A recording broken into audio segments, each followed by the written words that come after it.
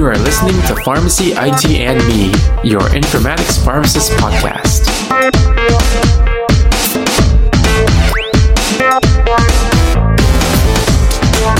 As with every episode, we start off this one stating that the intended audience are students who want to learn more about informatics or newcomers to the informatics field. So today we're going to be talking about clinical decision support.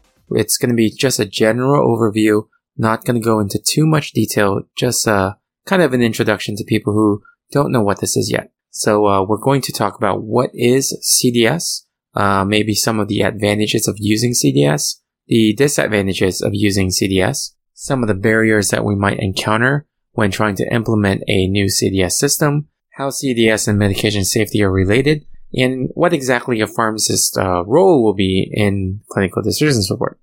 So, what is CDS? So CDS is the acronym that means Clinical Decision Support. So the formal definition is that it's context-based knowledge to help with the physician or provider in order entry. So it means that this is a kind of a logic-based or rule-based system where it helps at the point of order entry for the provider to place in orders that kind of help them with like diagnostics or catching potential issues like drug-drug interactions. And CDS encompasses, but is not limited to, alerts, reminders, getting them to follow clinical guidelines, condition-specific order sets, focused patient data reports, documentation templates, diagnostic support, and reference information. So CDS doesn't really work by itself. It works synergistically with CPOE. And CPOE, which we will talk about more in another episode, is the computerized provider order entry.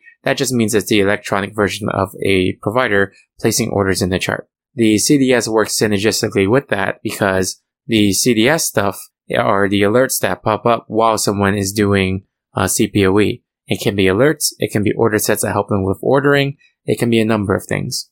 One of the things that is very important for CDS to work efficiently and successfully is that it needs to be filtered. And what I mean about filtered is that it can't just be firing for anything. It can't be just like, hey, this patient's serum creatinine is 2.5, and then that fires for every single drug that the provider orders, because not all the drugs will need to, go through the renal pathway. And they may not need to be reviewed if the patient has a high serum creatinine. So in terms of the medication process, just to recap what the medication process is, there's ordering, transcription, dispensing, and administration. And where the CDS applies is that it affects the ordering side of things. It helps with reducing errors, reducing the holes and the barriers on the ordering side so that less errors are going to be possible.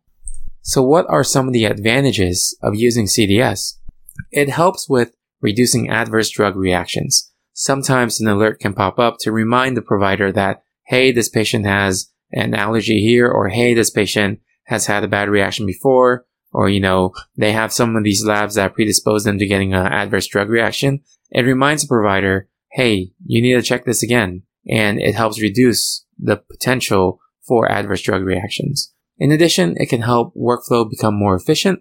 There's, providing diagnostic support. In the previous place that I worked at, we had a sepsis advisor where when a patient is in sepsis and the provider orders it an order called sepsis advisor, it goes through a series of questions that the provider answers, and it kind of suggests to the provider that this patient may have this based on the questions that the provider has answered. So that's a type of CDS that provides diagnostic support. There's also interaction checking that is moved back to the physician level. So before having CDS implemented, interaction checking was really checked by the pharmacist on the verification side. By moving the interaction checking a few steps back towards the provider, it gives an extra layer of protection before it gets to the pharmacist. Sometimes you can also use CDS for cost effectiveness, and an example of that would be having an alert fire when the patient meets qualifications for IV to PO switches for antibiotics. And it gives the opportunity to switch it, which reduces the length of stay and reduces the risk of infection and keeps the patient in a stable state that they can be discharged faster. And over time, the CDS will improve patient care and satisfaction as the data of the patient, it collects for a fuller picture. Every single alert is logged. All of that data is being collected for the patient. So over time, provider has a larger amount of data to work with for that particular patient, and they get to make diagnostic decisions at a better accuracy. But there's always advantages and disadvantages, right? So disadvantages to CDS is that it's very high maintenance to keep up to date. There's a lot of these rules and there's a lot of these programming aspects to it that will need high maintenance to keep up to date. Sometimes what we find is the providers may rely on it too much, and it leads to some of the users not using as extensive of clinical judgment. And if it is not filtered correctly, alert fatigue will happen. And if alert fatigue will happen, there needs to be an ongoing process for alert optimization and fatigue reduction.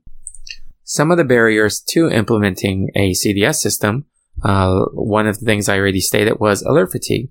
Another thing is staffing. The amount of people that need to be trained to maintain the system can range from their history of experience and clinical background. So the staffing may be required to maintain the system, in addition to having staffing train the people how to use it correctly and having staffing retrain people.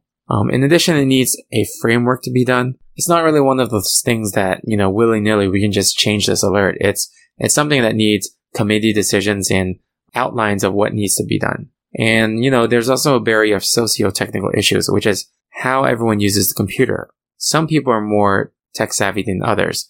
And when creating these alerts, you have to take that into account.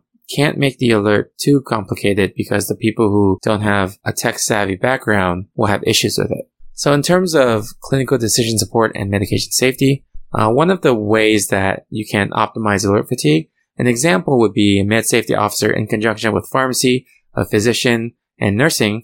They would review the percentage of alerts bypassed and what their clinical significance is. And then the filtering of alerts will be filtered specific to situations. There will be fine-tuning of alerts that are bypassed over a threshold amount, and then continual monitoring and reassessment periodically must be done for optimization purposes. So what about a pharmacist's role in clinical decision support? So this is where your clinical skills shine. So there are 3 things that can happen. There's content creation, there's trigger events, and there's evidence review. So in terms of content creation, pharmacists are the ones that understand the workflow. They understand what clinical decision support things or items need to be created to account for the daily workflow. In terms of trigger events, pharmacists are usually aware of trigger events, which are new adverse drug reactions that show up, new black box warnings, sometimes the FDA MedWatch alerts, new abbreviated new drug applications for generics, and sometimes when there's new off-label uses. Any of these are events where pharmacists will be aware of, and then once those are identified, then a CDS alert can be built for that. And then in addition, there's evidence review. So pharmacists are clinically trained and they can review and justify why a certain CDS alert needs to be created. And this involves researching and literature review. So that was just a very, very, very general overview of CDS. We might go into some more details in future episodes. If you like this episode, you can subscribe and rate us on iTunes, Stitcher, Google Play, or any of your other favorite podcasting services. You can follow us on social media at PharmacyITme, or you can send us an email at pharmacyitme@gmail.com. And you can also follow me on my personal Twitter account at TonyDowPharmD. Thank you again for listening, and I'll see you on the next episode of Pharmacy IT and Me. And remember, technology is the tool, patient care is the goal.